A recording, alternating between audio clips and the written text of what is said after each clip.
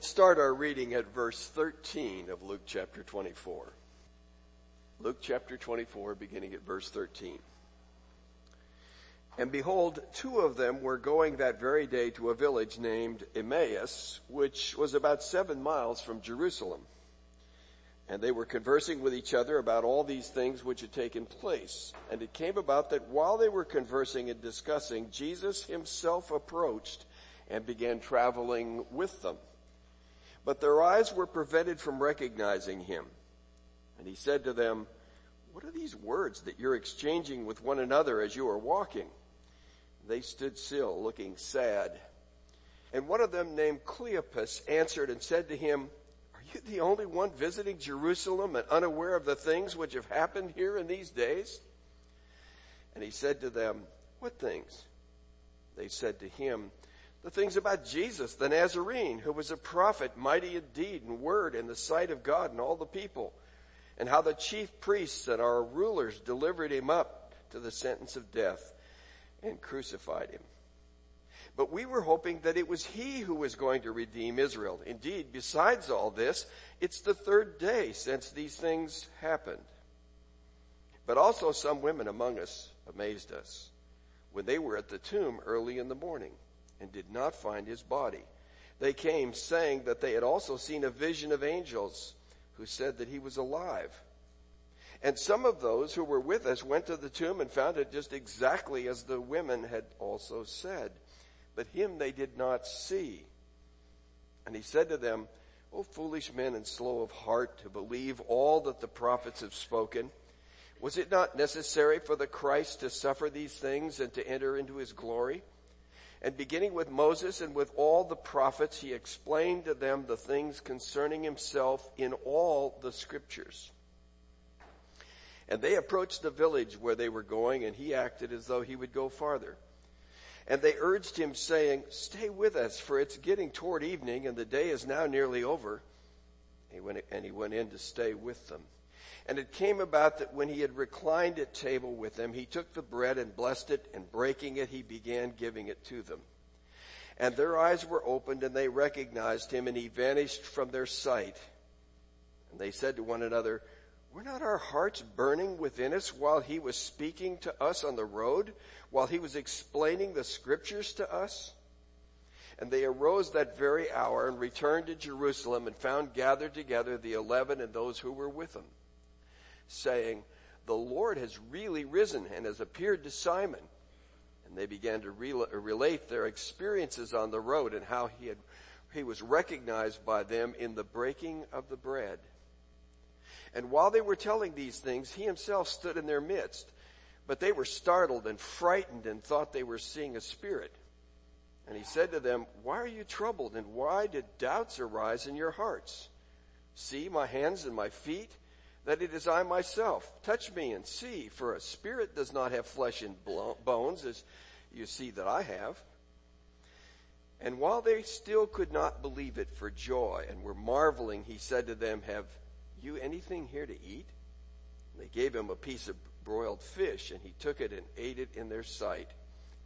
Now he said to them, "These are my words which I spoke to you while I was still with you, that all things which are written about me in the law of Moses and the prophets and the Psalms must be fulfilled." Then he opened their minds to understand the scriptures. And he said to them, "Thus it is written that the Christ should suffer and rise again from the dead in 3 days, and that repentance for forgiveness of sins should be proclaimed in his name to all the nations, beginning from Jerusalem. You are witnesses of these things. And behold, I am sending forth the promise of my Father upon you, but you are to stay in the city until you are clothed with power from on high." And he led them out as far as Bethany, and he lifted up his hands and blessed them. And it came about that while he was blessing them, he parted from them. And they returned to Jerusalem with great joy and were continually in the temple praising God. Let's pray. Father, we thank you for this great text. Thank you that the risen Lord went about and met with these two men. What an amazing thing it is. Thank you for the way in which their hearts burned at the exposition of the Scriptures. May we experience that same sense of your presence as we read your word, as we study it this morning. We ask in Jesus' name. Amen. Our friend Bill McRae told us a story of how this text changed his life. He was a great athlete. In fact, I read an article years ago that was called Make Way for McRae. Bill was the quarterback and people were making way for him to score touchdowns. He was so good that a large university in Canada offered him a scholarship if he would play football for them. And Bill was ready and inclined to do that. In those days, Emmaus Bible College was located in Toronto, in Canada, not in the U.S. And there were two Emmaus students who were going on a camp out, and they had invited Bill to go along with them, and he had agreed. And after he had made that commitment, the college coach, the football coach from the university, called him and told him there was a special event that was going on at the university this next weekend, and that Bill was to be there. Bill said to him, "I'm sorry, I've made a commitment that I really can't break, so I'm just not going to be able to be at that event." It was that weekend that he went on the camp out. And Bill tells the story of how when they were bunking down for the night, these two students began to talk about this text. Bill, who had been a believer for years, had been a part of a good church for years, said, "I never heard anybody talk about a text of Scripture with that depth before in my life. And I determined that more than anything else, I wanted to know how to deal with Scripture in the same way." Bill went home and he turned down the college scholarship and he went to Emmaus Bible College. And you know the rest of the story.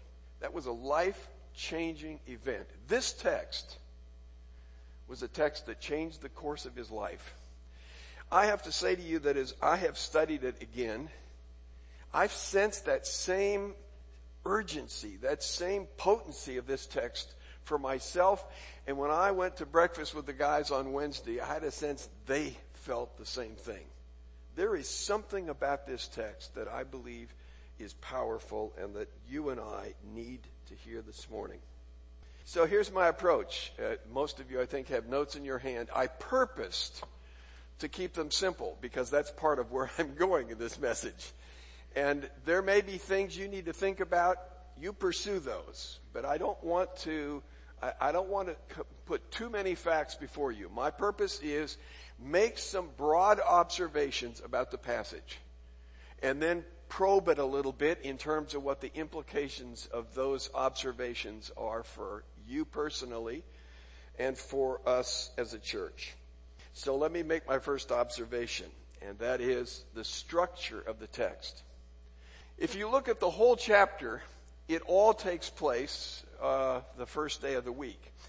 But there are three major sections. The first 12 verses really deal with the women, and to some degree with the 11 disciples.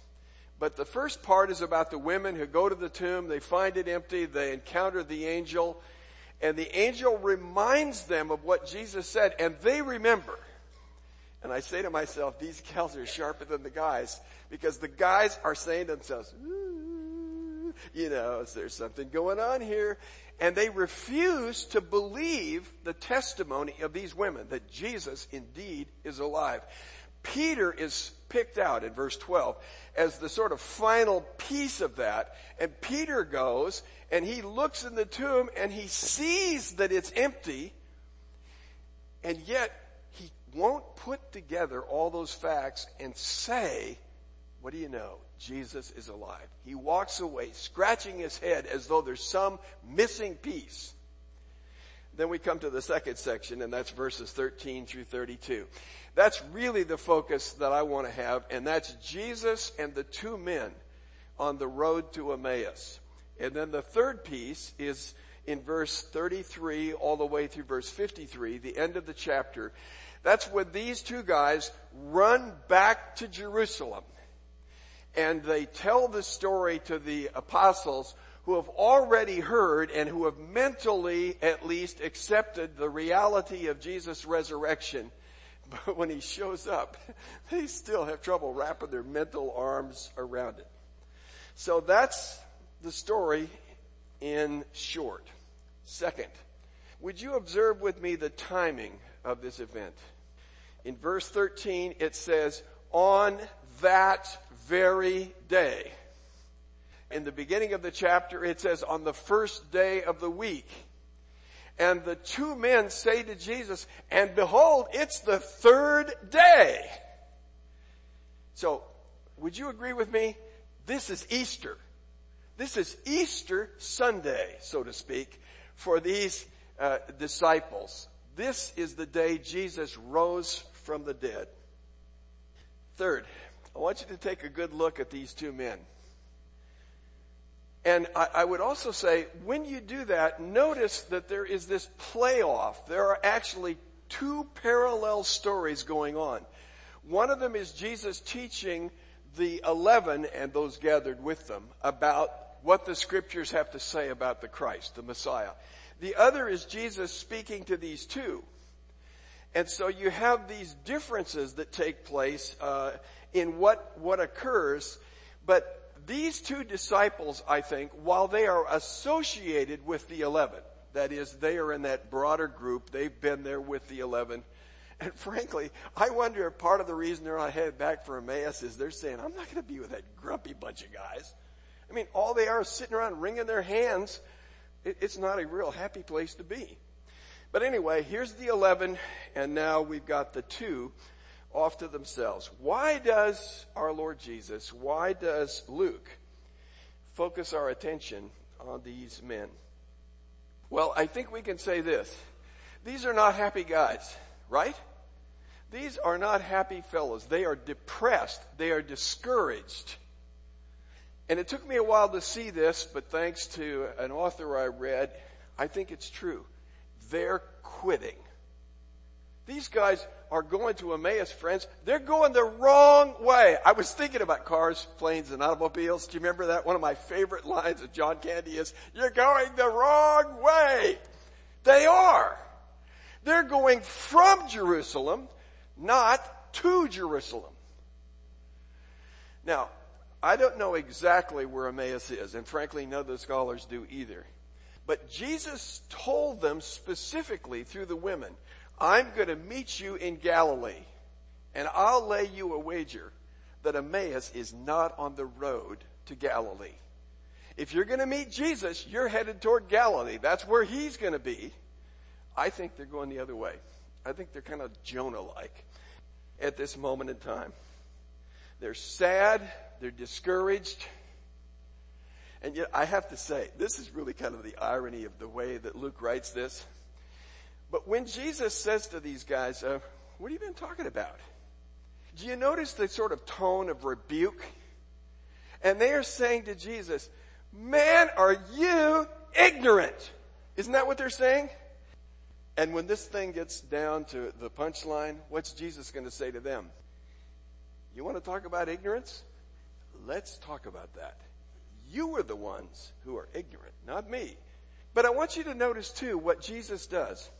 Here are two guys who are discouraged and whatever, and I want to say their no names. I know Cleopas is there. I know it's there. And nowhere else in the Bible. These are not two of the shakers and movers of that day, so far as I see it, or at least so far as the scripture represents it. Are they? These guys are on the scene. When they drop out at the end of this story, they're gone. We don't know anything grand that they did. So it isn't as though Jesus said to himself, I need to give special attention to these two guys because they really have potential. I know they're really going to make an impact. So far as we know, they didn't. All they were was discouraged. But look at how Jesus deals with them. He walks, now maybe not the full 7 miles, but it's a 7-mile walk from Jerusalem to Emmaus.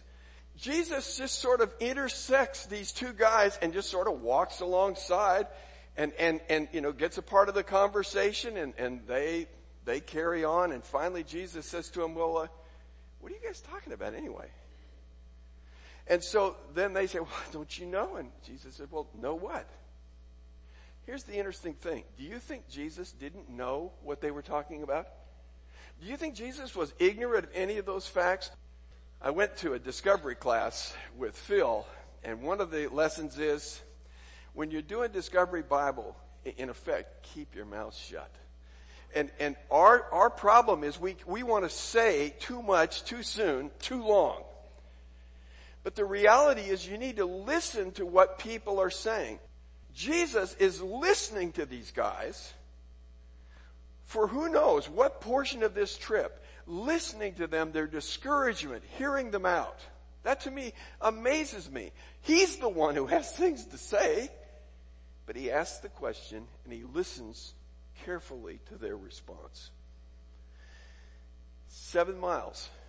7 miles. Now think of how Jesus could have done this. In fact, think of how I would have done it. I'd have said to myself, you know, this is my resurrection day. I'm a busy man. I got a lot of things to do. What part of the day, how much of this day was taken up by this walk? Wouldn't you say a large piece of it? Now granted, he's going to make an appearance to the 11 at the end of the day or when they meet. But he takes a substantial amount of time with these guys. And I have to ask myself the question, why? Why? If they're not shakers and movers, if they're not going to have a significant impact in the church or whatever in days to come, why? Why them? Why now? And I come to one answer. Grace.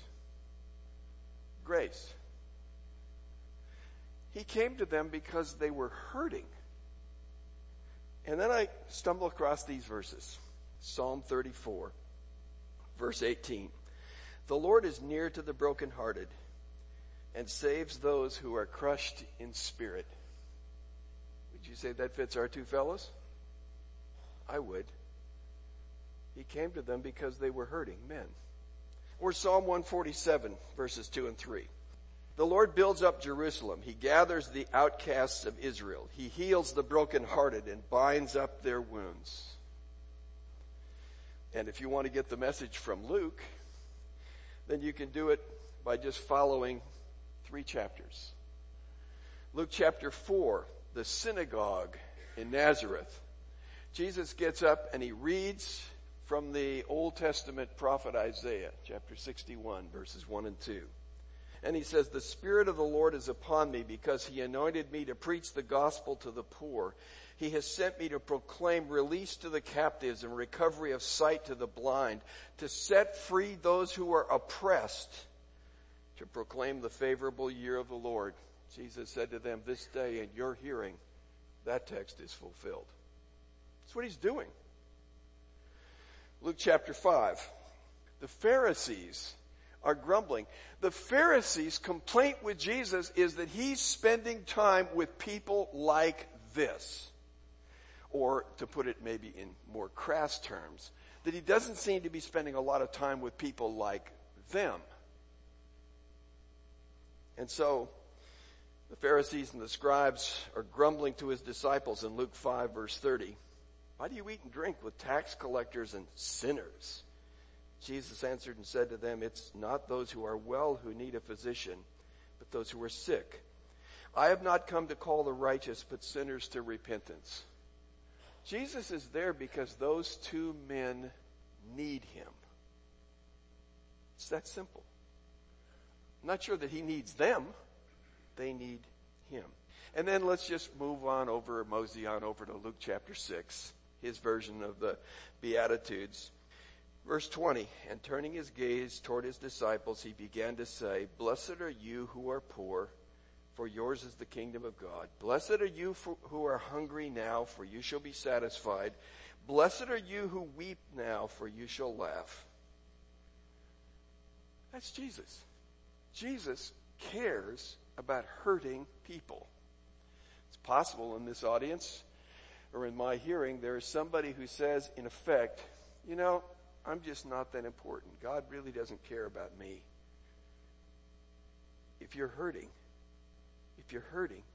he does. He cares enough about you, as it were, to walk 7 miles, to listen to your heart, and to open the Word of God. That to me is amazing about our Lord Jesus.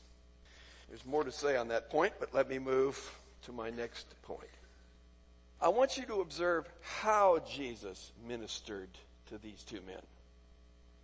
It's kind of interesting because when you look at Jesus working with the 11, it's clear that he first physically appears to them and convinces them that he is indeed the risen Christ. Look at my hands, look at my feet. By the way, when we pick on Doubting Thomas, these guys are all Thomases. Are they not? Thomas just wasn't there to see and feel what they did then. So Jesus reveals himself physically to the 11. Then he goes to the scriptures secondarily. In our text, he goes to the scriptures first, concealing himself as to who he was. And then he reveals himself, and I think it was seconds after the realization, holy smoke, this is Jesus. I think he's gone that fast. Isn't that interesting? Shows them the scriptures, and then he shows them himself and instantly goes away. Now, wouldn't you like for those guys if they had a chance to ask? I mean, they said to Jesus as they were walking along, and they were going to have Jesus go off on his way, and said, man, no, please stay with us. What do you think they would have said to Jesus after they realized it was Jesus? Man, they'd have hung on, which reminds me of that text where Jesus says to Mary, stop clinging to me. You know, there's something that happens from the point of our Lord's resurrection to his ascension. And that is, Jesus is somewhat distant from the disciples. I think what he says to Mary, stop clinging. I haven't yet ascended to my Father. I think when you see him coming and going, even like this text in Luke, he appears, or like John chapter 21, going fishing. Jesus appears, but he just comes and goes. I'm sure the disciples would have liked to have said to Jesus, can't we have it like it used to be? Can't we just sit around the campfire and talk, good things about the Bible and whatever? Can't we just fellowship? And I think the answer is no. And of course, the question then has to be, why? Why did Jesus conceal his identity, and the minute it's evident, he goes away? I think it's related to what was shared in our service, in our worship time. In those latter chapters, or John 14 through 16 in particular, where Jesus says, I'm going away, 13 through 16, I'm going away and you can't come with me. There is that emphasis of, we're here together now, but we're not going to be together for a period of time, and then we'll be together again, let's say in heaven, okay? Jesus says something else that counterbalances that. And he says it twice, once in chapter 14 of John and once in chapter 16. He says in effect, you see me now, then you won't see me, but soon you will see me. Isn't that what he says? Twice? Well, how will they see him? Come on, I want an answer from that. How will they see him if he's not there? Through his word. Through his word. He says to them, I'm going to leave my spirit, and my spirit's going to remind you of what I said. And then in 1 Corinthians chapter 2, Paul writes, the Spirit of God takes the Word of God and he reveals those things which natural men can't absorb. He reveals them to us. He wants us, like he wanted them, to see Jesus in the Word, to experience him in the Word. He didn't have to be physically present. And if you want to press it one more notch, Jesus actually goes so far as to say, it's better that way. Does he not? It's better. So if we're looking at ourselves like second-class saints and saying, oh, if we could only be back there. Hey, we really don't see it much differently than they did. We have the scriptures too. So Jesus wanted to commence the period where people would begin to see him in his word. And I think this text says perhaps more loudly than any other, that's what it's all about. Seeing Jesus in the scriptures. Okay, now let's talk about what's missing. Come on, be honest. Don't most of you and I read this text and say, oh, if I could have been one of those two, if I could have just been Cleopas. I think I would have yelled at him and I would have said, turn on the recorder. Right? The reality is we don't know what he said. You think, shucks, that's exactly what I was waiting for. I thought I was going to get the Bible lesson of all times. And what do you get? Well, in one sense, nothing. Because it's not recorded. And it's not recorded when Jesus deals with the 11 either. Now that's interesting. Well then, what do we get? We get the key. We get the key. What is the key? What is the key that allows us this great experience these two men had? The key is seeing Jesus in the Old Testament. Is that not right? Seeing Jesus in the Old Testament. That's what they saw. Well, then why doesn't he tell us about that? My answer is because he wants us to see it for ourselves. He doesn't want to just have it in our notes so we can look down and review it and pass a test on it. He's given us his word. He's given us his spirit. In fact, he's given us the new... Look, folks, these guys didn't have a copy of the Old Testament packed around under their arms, did they? We have the Old Testament and the New. We have the book of Hebrews that says, hey, you know about Melchizedek back there in Genesis 14? Well, he's a picture of Jesus. Okay, now we say the lights are coming on. I can see how to the writer of the Hebrews got that. When you start reading or look at 1 Corinthians chapter 10, the rock that followed them was, holy cow, where's this stuff coming from? Take an example from the apostles themselves in the New Testament. We have that. These guys didn't have that. Okay, we've got the Spirit of God who works in us, who enlightens our hearts and minds to this. We're not second-class saints, folks. But the job is to see Jesus. Here's another one. The key is to see him in the big picture, not in the minutia. Now, I say that because it says in verse 25 of Luke 24, O foolish men, slow of heart to believe in all that the prophets have spoken. Doesn't that seem to suggest to you that they said a lot? Or, verse 27, then beginning with Moses and with all the prophets, he explained to them the things concerning himself in all the scriptures. Or in verse 32, they said to one another, were not our hearts burning within us while he was speaking to us on the road, while he was explaining the scriptures to us?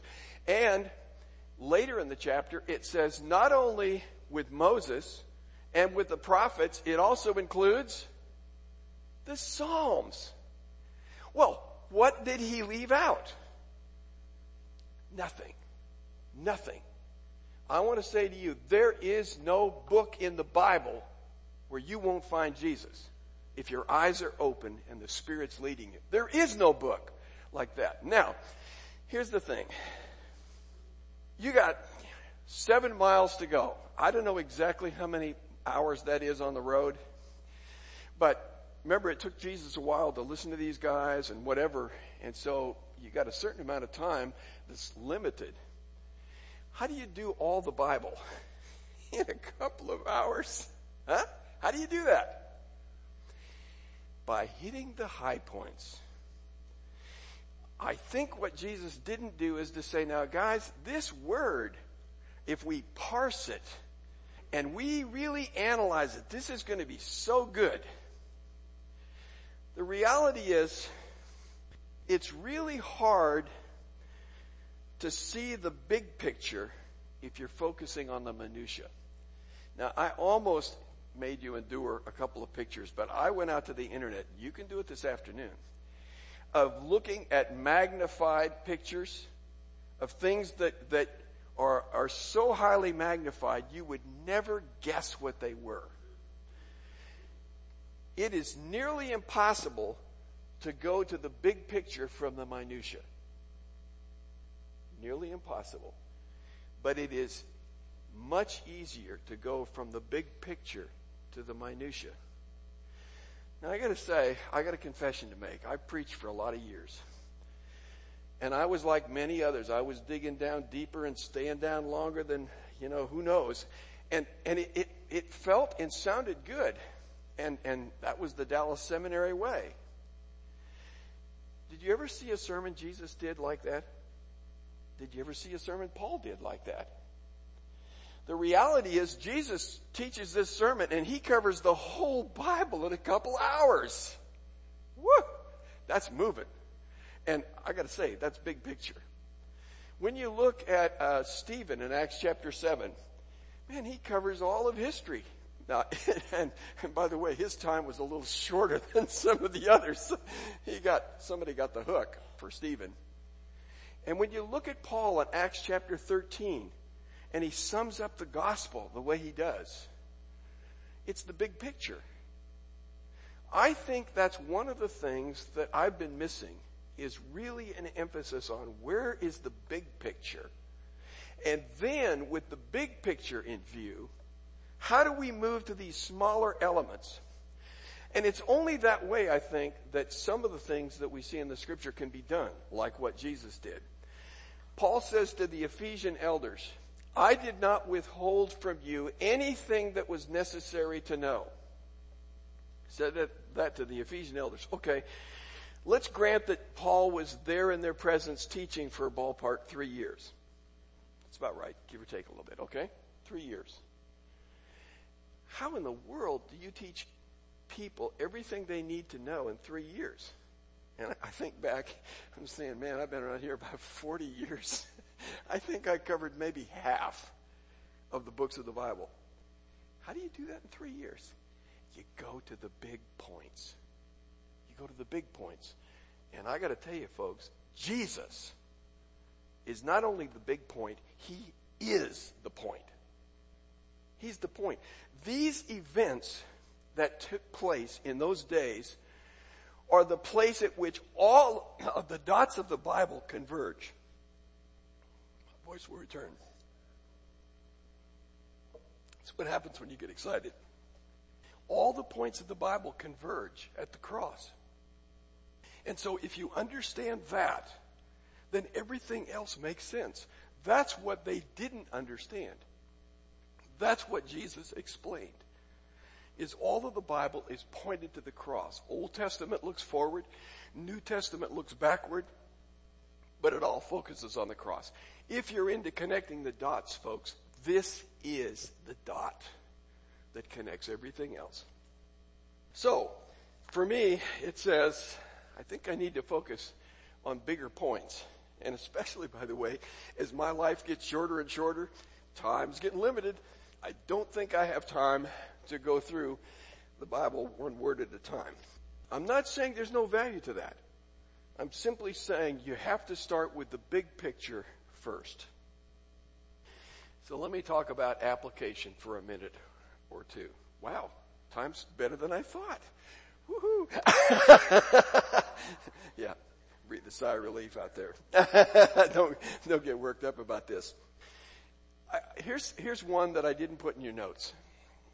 Classically, I added it during the worship time. This is the key to Jewish evangelism. If you look at Paul's method of evangelism as he goes about to the synagogues, it goes like this.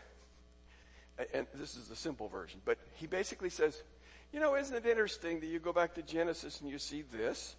See Genesis chapter 12 and you see Abraham and the Abrahamic covenant. And then you go to Genesis chapter 22 and somehow there has to be the sacrifice of this son. And then there's Joseph and the suffering. And then there's the Exodus, giving of the law and whatever.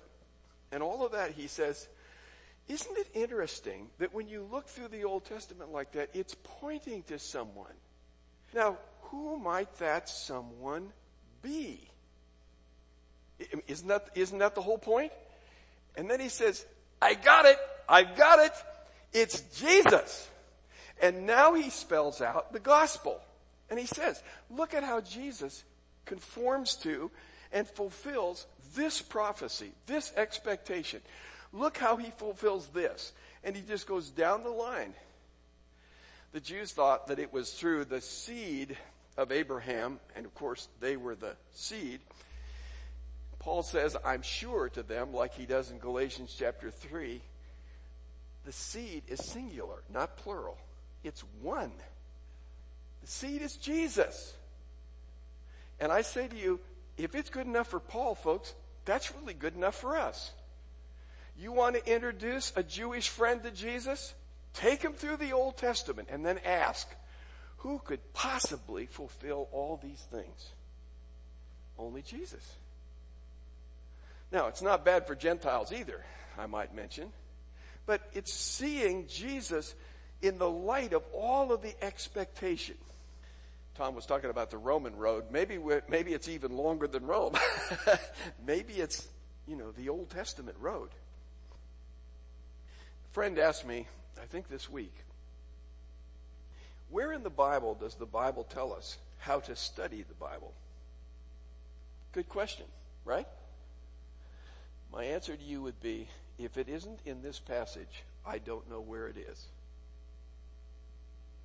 This text tells us that we understand the cross of Christ, his death, burial, and resurrection through the Old Testament by understanding that it fulfills all of the things that the Old Testament said were going to happen. That's how you understand the Bible. Or to put it in simple terms, look for Jesus. You want to understand the Bible? Look for Jesus, because the Bible is all about him. Period. And whenever somebody starts moving past Christ, and that's what the cults always do, that's what the philosophers always do. Well, this Jesus stuff, that's okay, but let's move on to bigger things. There are no bigger fish to fry than Jesus crucified and resurrected. That's where it is. Okay, it's all about Jesus. And you see that everywhere you look. Paul says, I preach Christ and Christ crucified. 1 Corinthians chapter 1. I don't have any other message. He doesn't need any other message. Colossians chapter 1 says, everything is summed up in him. All the wisdom is summed up in Jesus. If you find Jesus, you found it. And there's nothing else, in my opinion, to seek. Here's another one. When we see Jesus in the Old Testament, it not only explains a whole lot, it motivates. It motivates us to study those dull and boring texts. Do you ever read the Psalms, especially 119? Do you ever read the Psalms and wonder what's wrong with him? He says, oh, how I love your law. It's my meditation day and night. And some of you are reading through the Bible, right? I mean, aren't you saying to yourself, man, when am I going to get out of here so I can get on to something good? You ought to have a chat with the psalmist about that. At Bible.org, I get a fair amount of email. Most of it, thank yous. Not all of it, of course. And people will thank me for particular passages of the Bible. Do you know what I think may be the number one popular text of Scripture for which people write me a note of thanks? Leviticus. Leviticus. Now, some of you old-timers remember I did a series called Learning to Love Leviticus. Over and over, people said, I dread that book. I try to avoid it. I want to go there. And then I stumbled across your study and I said, holy cow, this stuff is good. Not my stuff, that stuff. You know why? Because they saw Jesus. That's why. What they're really saying is, did not our hearts burn within us as we read Leviticus? I mean, Jesus covered Leviticus, didn't he? All of Moses and the prophets. Sure he did. It's motivating. If we love to find Jesus, we'll love to find him everywhere he is in the Bible. And that is everywhere in the Bible. My friend Jim Hummel sent me a note this week that may sum all of this up in three phrases. Seeing Christ, savoring Christ, and serving Christ. I don't think you can sum up our task with respect to the Bible any better than that, can you? First level is to see Jesus. The second is to savor it, to love it, to have, if you can, if you overindulge, a little heartburn. And finally, to serve him. And you serve him because you've seen him and you love him. That's what this is about. I have to tell you, I think heaven is going to be like the road to Emmaus. On the way. Not on the road again. On the way. Think about Genesis chapter 3. You know, here was this tree, the tree of the knowledge of good and evil. It was the McDonald's of wisdom. Have it your way. Pick it, you got it. Fast. Why was that wrong? It wasn't wrong because they didn't grasp good and evil, because God says they did. They become like us. They now know good and evil. Wasn't that? I think it was because God's way is he'd rather tell us while he's walking with us in the evening. I think that's really true. I think God loves to talk with people as he walks with them. Deuteronomy chapter 6 talks about the law and storing up the law. And one of the things he says is, talk about it when you're on your way. I know there are people here who do this, but maybe some of the rest of us need to become more diligent. Not only to turn your radio off, I know that's not according to the song, but turn the radio off. But as we're driving on our way, maybe we should be listening to Scripture. I know there are people who do that, listening to God's Word. And listening to it in bigger chunks. I love daily bread, but folks, a little dab won't do you. I know, only you old goats will understand. That Brill Cream ad, a little dab will do you. Okay, sorry. But a little dab won't do you. It takes mega doses. That's what this is about. It's about reading through Leviticus and actually getting the point, the picture of Jesus. I think that's the ideal. And I would go so far as to say, I think that Luke 24 is going to be like heaven. I know there are people, who knows what heaven's like? I mean, I read like you do, but you know, heaven is heaven. But my sense is that when we pass through the door into eternity, I don't think that God hands us a hard drive and says, here's all the things you've wanted to know. Just plug it into your brain and there it is. A sort of a core dump of all the truth. I think heaven is the progressive revelation and celebration of all that God's been doing. And it is so deep that we can go all of eternity and not exhaust it. You ever thought about that? This is Jonathan Edwards. I'm really stealing from him, and Piper stole from him too, so I'm stealing from both of them. But I think it's the growing appreciation and grasp of what God is doing. And he feeds us these bits as we go along throughout eternity. And you'll say to yourself, well, what do you know? I never saw that before. Because the Bible is limitless in what it has to say about the infinite person of Jesus Christ. So I guess what I'm saying to you is this. I hope, number one, you're reading through your Bible this year. Number two, I hope you're reading through it in fairly sizable portions. Number three, I hope that you're doing so while you pray, let me see Jesus. Because he is there. He is there. And we need to find him through the Spirit as we read. Father, thank you for your word. Thank you for the Lord Jesus, for his amazing, amazing grace. The way that he sought out two men in perhaps the potentially busiest day of his life on earth, took time to walk with them, to listen to their grief, and to give them hope through your word. Father, we see that it is seeing you that is all important, especially in those days that we live in, where we don't see you with our eyes. May we see you in your word.